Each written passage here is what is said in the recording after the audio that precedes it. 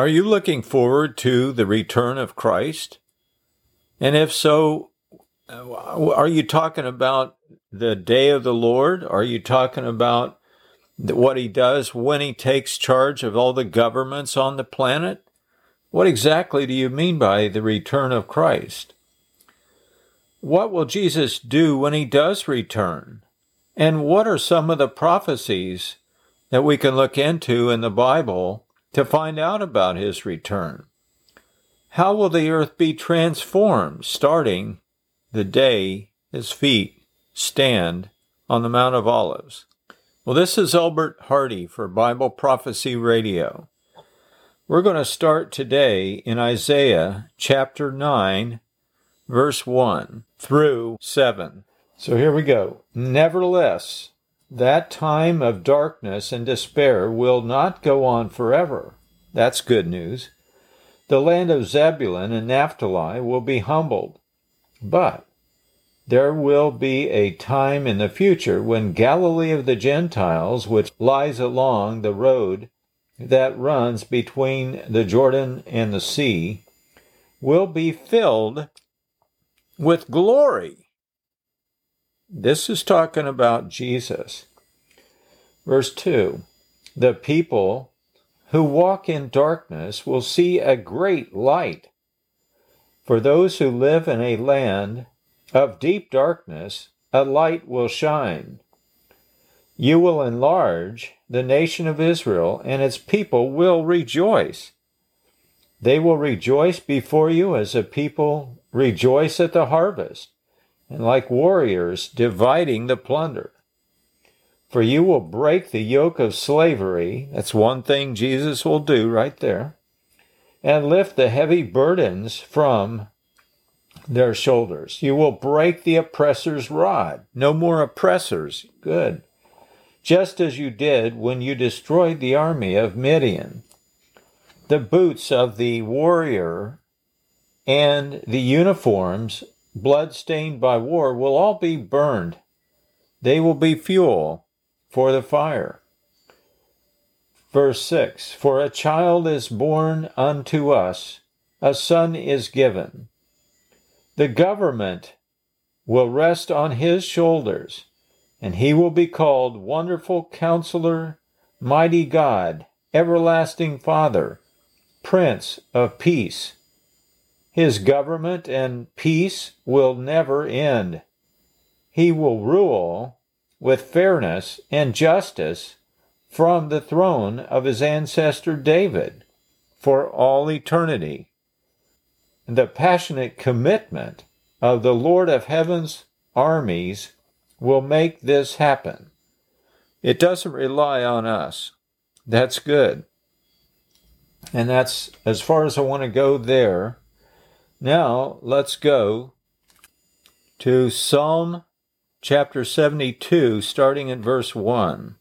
Here's the way it reads in the NLT. Give your love of justice to the king, O God, your righteousness to the king's son. Help him judge your people in the right way, and let the poor always be treated fairly. May the mountains yield prosperity for all, and may the hills be fruitful. Help him defend the poor and rescue the children of the needy, to crush their oppressors. May they fear you as long as the sun shines, as long as the moon remains in the sky, yes, forever. May the king's rule be refreshing like spring rain on freshly cut grass, like the showers that water the earth. May all the godly flourish during his reign. Well, his reign's going to last forever, so their flourishing would as well. May there be abundant prosperity until the moon is no more, which is forever. May he reign from sea to sea, and from the Euphrates River to the ends of the earth. Desert nomads will bow before him. His enemies will fall before him in the dust. The kings, the western kings of Tarshish and other distant lands, will bring him tribute. the eastern kings of Sheba and Seba will bring him gifts. All kings will bow before him, and all nations will serve him. Verse 12, chapter 72, Psalms. He will rescue the poor when they cry to him, and he will help the oppressed who have no one to defend them. He feels pity for the weak and the needy, and he will rescue them. He will redeem them from the oppression and violence, for their lives are precious to him. Long live the King. May the gold of Sheba be given to him. May the people always pray for him and bless him all day long. May there be abundant grain throughout the land, flourishing even on the hilltops. May the fruit trees flourish like the trees of Lebanon, and may the people thrive like the grass of the field. May the King's name endure forever. May it continue as long as the sun shines. May all nations be blessed through him and bring him praise. Praise the Lord God, the God of Israel, who alone does such wonderful things. Praise his glorious name forever. Let the whole earth be filled with his glory. Then at the bottom, last verse, verse 20, he puts a parenthetical quote. This ends the prayers of David, the son of Jesse. So see, it starts out being written by Solomon and ends up being one of David. I think they co-wrote it together. It sounds a lot in the end like David. Now, let's head on over to Daniel chapter 7, starting in verse 9. You'll remember this is Daniel's vision of the four beasts. In verse 9, he writes, I watched as thrones were put in place, and the Ancient One sat down to judge. His clothing was as white as snow, and his hair like the purest wool. He sat on a fiery throne with wheels of blazing fire, and a river of fire was pouring out, flowing from his presence. Millions of angels ministered to him. Many millions stood to attend him. Then the court began its session, and the books were opened. I continued to watch because I could hear the little horn's boastful speech. And then dropping down to verse 13. As my vision continued that night, I saw someone like a son of man, this is Jesus, coming with the clouds of heaven. He approached the Ancient One, that's God the Father, and was led into his presence. He was given authority, honor, and sovereignty over all the nations of the world, so that people of every race and nation and language would obey him. His rule is eternal. It will never end. His kingdom will never be destroyed. Verse 18, but in the end, the holy people of the Most High will be given the kingdom, and they will rule forever and ever. That, I believe, to be you and me, though we are Gentiles, perhaps. In verse 21, as I watched, this horn was waging war against God's holy people and was defeating them. That is, until the Ancient One, the Most High, came and judged in favor of his holy people. Then the time arrived for the holy people to take over the kingdom. Then he said to me, this fourth beast is the fourth world power that will rule the earth. It will be different from all the others, and it will devour the whole world, trampling and crushing everything in its path. Its 10 horns are 10 kings that will rule that empire. Then another king will arise, different from the other 10, who will subdue 3 kings. Then he will defy the Most High and oppress the holy people of the Most High, and he will try to change their sacred festivals and laws, and they will be replaced under his control, or actually placed under his control for a time and half a time. But then the court will pass judgment, and all his power will be taken away and completely destroyed. Verse 27, then the sovereignty, the power, the greatness of all kingdoms under heaven will be given to the holy people of the Most High God. His kingdom will last forever, and all rulers will serve and obey him. Verse 28 says, that was the end of the vision. I, Daniel, was terrified by my thoughts, and my face grew pale with fear, but I kept these things to myself. And that's the end of chapter 7. Now let's take a look at Luke chapter 1, starting at verse 30. Actually, let's go ahead and start in verse 29. This is when Mary was visited by the angel and predicted what she was going to do and how she was going to birth Jesus. Confused and disturbed, Mary tried to think of what the angel could mean. After he gave her her greetings, he said, greetings, favored woman, the Lord is with you. She was confused by that. What do you mean by that? He said, don't be afraid, Mary, the angel told her, for you have found favor with God.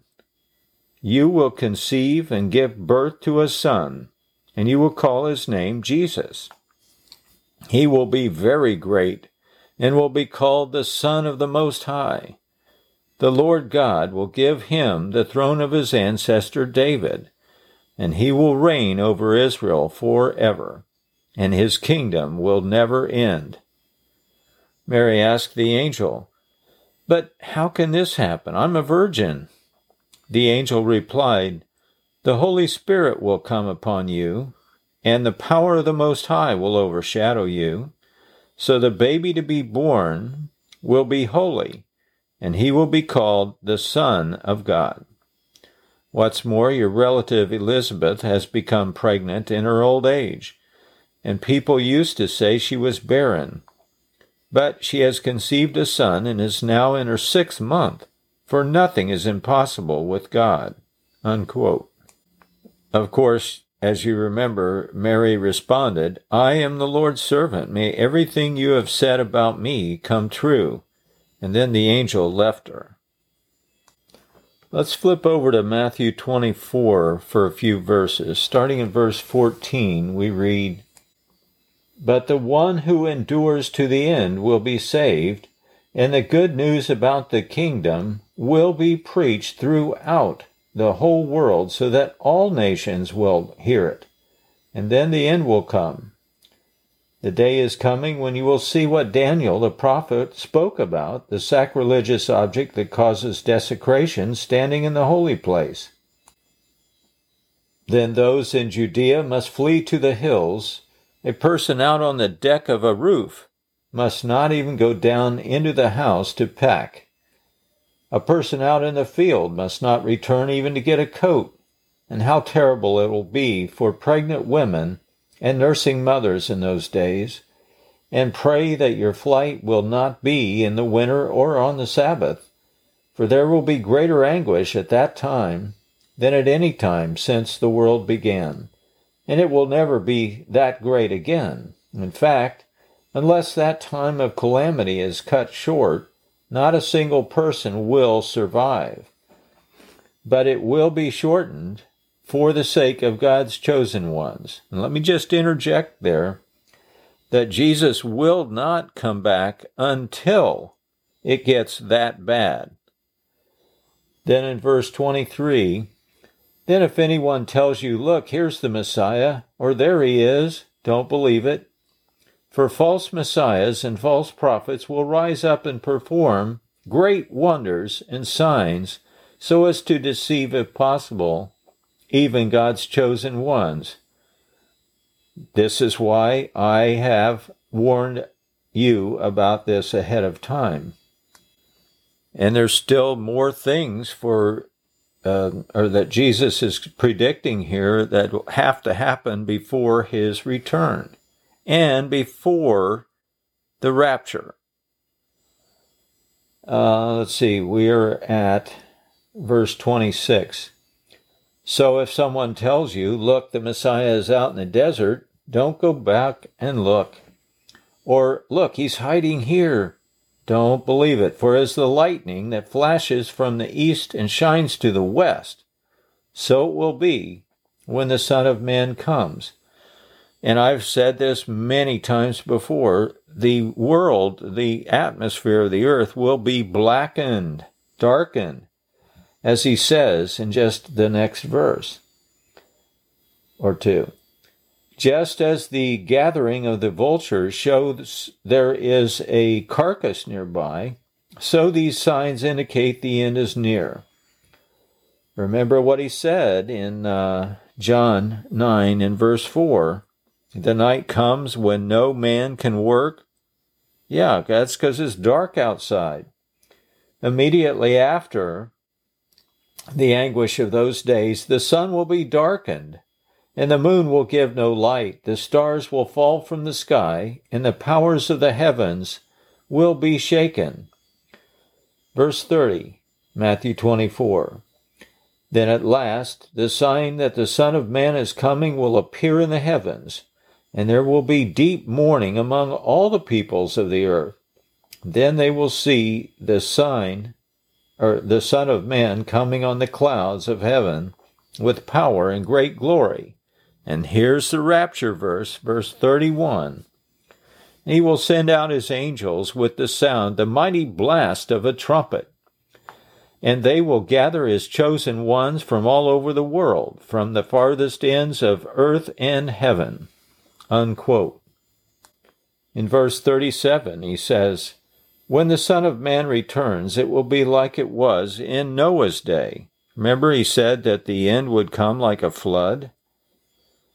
In those days before the flood, the people were enjoying banquets and parties and weddings right up to the time that Noah entered his boat or his ship.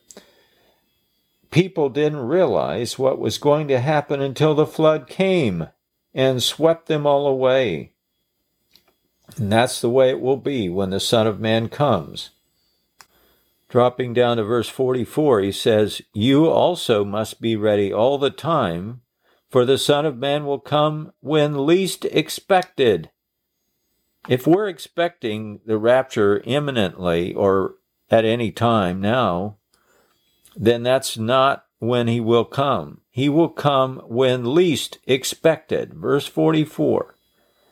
A faithful and sensible servant is one to whom the master can give the responsibility of managing his other household servants and feeding them. If the master returns and finds that servant has done a good job, there will be a reward. I tell you the truth, the master will put that servant in charge of everything he owns. But what if the servant is evil and thinks, my master won't be back for a while? So he begins to have parties and get drunk and beat up some of the other servants. The master will return unannounced and unexpected, and he will cut that servant into pieces, assigning him a place with the hypocrites. In that place there will be weeping and gnashing of teeth. Let's drop down to chapter 25, and we'll get into what happens when he does get here and brings his kingdom. Verse 14 is where we'll start. Chapter 25, Matthew. Again, the kingdom of heaven can be illustrated by the story of a man going on a long trip. He called together his servants and entrusted his money to them while he was gone. He gave 5 bags of silver to one, 2 bags of silver to another, and 1 bag of silver to the last, dividing it in proportion to their abilities. Then he left on his trip. The servant who received the 5 bags of silver began to invest the money and earned 5 more. The servant with 2 bags also went to work and earned 2 more. But the servant who had received the 1 bag of silver dug a hole in the ground and hid his master's money. After a long time, their master returned from his trip and called them to give an account of how they had used the money. The servant to whom he had entrusted the 5 bags of silver came forward with 5 more, and he said, "Master, you gave me 5 bags of silver to invest, and I have earned 5 more." The master was full of praise. "Well done, my good and faithful servant.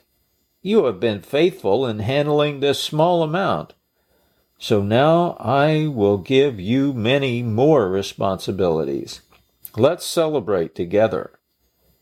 The servant who had received the 2 bags of silver came forward and said, "Master, you gave me 2 bags of silver to invest, and I have earned 2 more."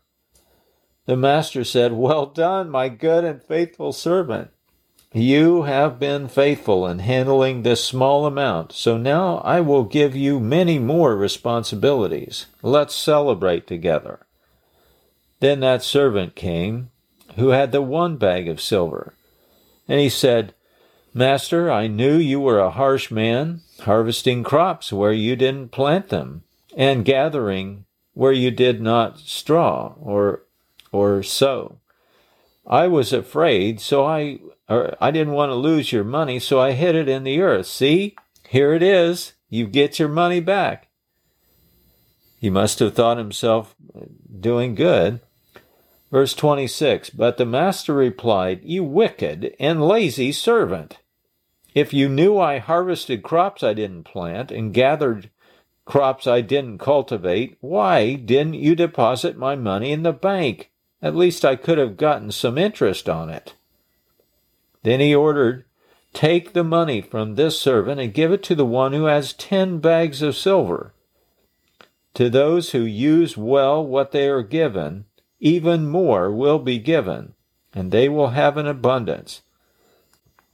But from those who do nothing, even what little they have will be taken away. Now throw this useless servant into outer darkness, where there will be weeping and gnashing of teeth.'" This is the second death that you read about in Revelation 20 and verse 14 and other places, like Ezekiel 28, Jeremiah 51, verses 39 and 57. "But when the Son of Man comes in his glory, and all the angels with him," this is verse 31, Matthew 25, "then he will sit upon his glorious throne." He is not rapturing people into heaven to get them out of their responsibilities. No, he's coming here and he'll sit upon his glorious throne. All the nations will be gathered in his presence, and he will separate the people as a shepherd separates the sheep from the goats. He will place the sheep on his right hand and the goats on his left. Then the king will say to those on his right hand, "Come, you who are blessed by my Father, inherit the kingdom prepared for you from the creation of the world. For I was hungry, and you fed me. I was thirsty, and you gave me a drink. I was a stranger, and you invited me into your home. I was naked, and you gave me clothing. I was sick, and you cared for me. I was in prison, and you came to visit." Then these righteous ones will reply, "But Lord, when did we ever see you hungry and feed you, or thirsty and give you something to drink, or a stranger and show you hospitality, or naked and give you clothing? When did we ever see you sick or in prison and came to visit?" And the king will say, this is verse 40, chapter 25, Matthew, I tell you the truth, when you did it to one of the least of these, my brothers and sisters, you were doing it to me. Wow. Then the king will turn to those on the left, and he'll say, away with you, cursed ones, into the eternal fire, prepared for the devil and his demons. It's permanent, folks. It's permanent. Death. Permanent death. Unconscious death. You're not going to be tortured in hell forever if you land there. For I was hungry, and you didn't feed me. I was thirsty, and you didn't give me a drink. I was a stranger, and you didn't invite me into your home. I was naked, and you didn't give me clothing.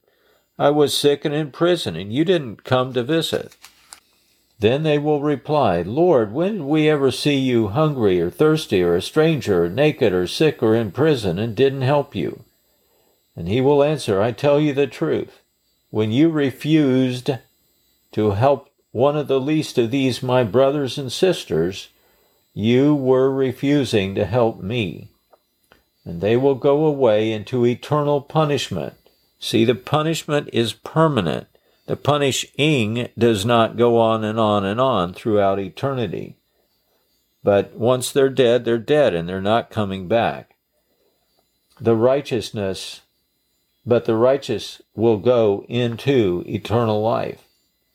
See, the unrighteous are not going into eternal life. They're going into eternal death. And that'll be the end of them. So the King, Jesus, will use a broom that sweeps clean, and he will clean the earth, and it will be purified. Now I want to quickly hit some highlights in Micah chapter 4, verse 1. In the last days, the mountain of the Lord's house will be the highest of all, the most important place on earth. It will be raised above the other hills, and the people from all over the world will stream there to worship. People from many nations will come and say, Come, let's go up to the mountain of the Lord, to the house of Jacob's God. There he will teach us his ways, and we will walk in his paths. For the Lord's teaching will go out from Zion. His word will go out from Jerusalem. Jerusalem will be the capital city of the world. The Lord will mediate between peoples and settle disputes between strong nations far away. They will hammer their swords into plowshares and their spears into pruning hooks. Nation will no longer fight against nation, nor train for war anymore. Everyone will live in peace and prosperity. That sounds good. Enjoying their own grapevines and fig trees, for there will be nothing to fear. Jesus is going to take away everything that makes people afraid. The Lord of heaven's armies has made this promise. Though the nations around us follow their idols, we will follow the Lord our God forever. Well, this is Albert Hardy for Bible Prophecy Radio. There's a whole lot more scriptures than this, but these 5 are a start. There are many more, and we're going to be talking about that hopefully in the future. You can go to my website, itellwhy.com, and read more. Everything is free. I don't have any ads out there or any of that. I'm not trying to get your email. I'm not trying to build me. I'm trying to build you and give you faith. Then I, the Lord, will rule from Jerusalem, he says in verse 7, as their king forever. We can take a lot of comfort from that. He is coming and coming soon, but keep praying and keep looking for him. We'll see you next time, and thank you for tuning in today.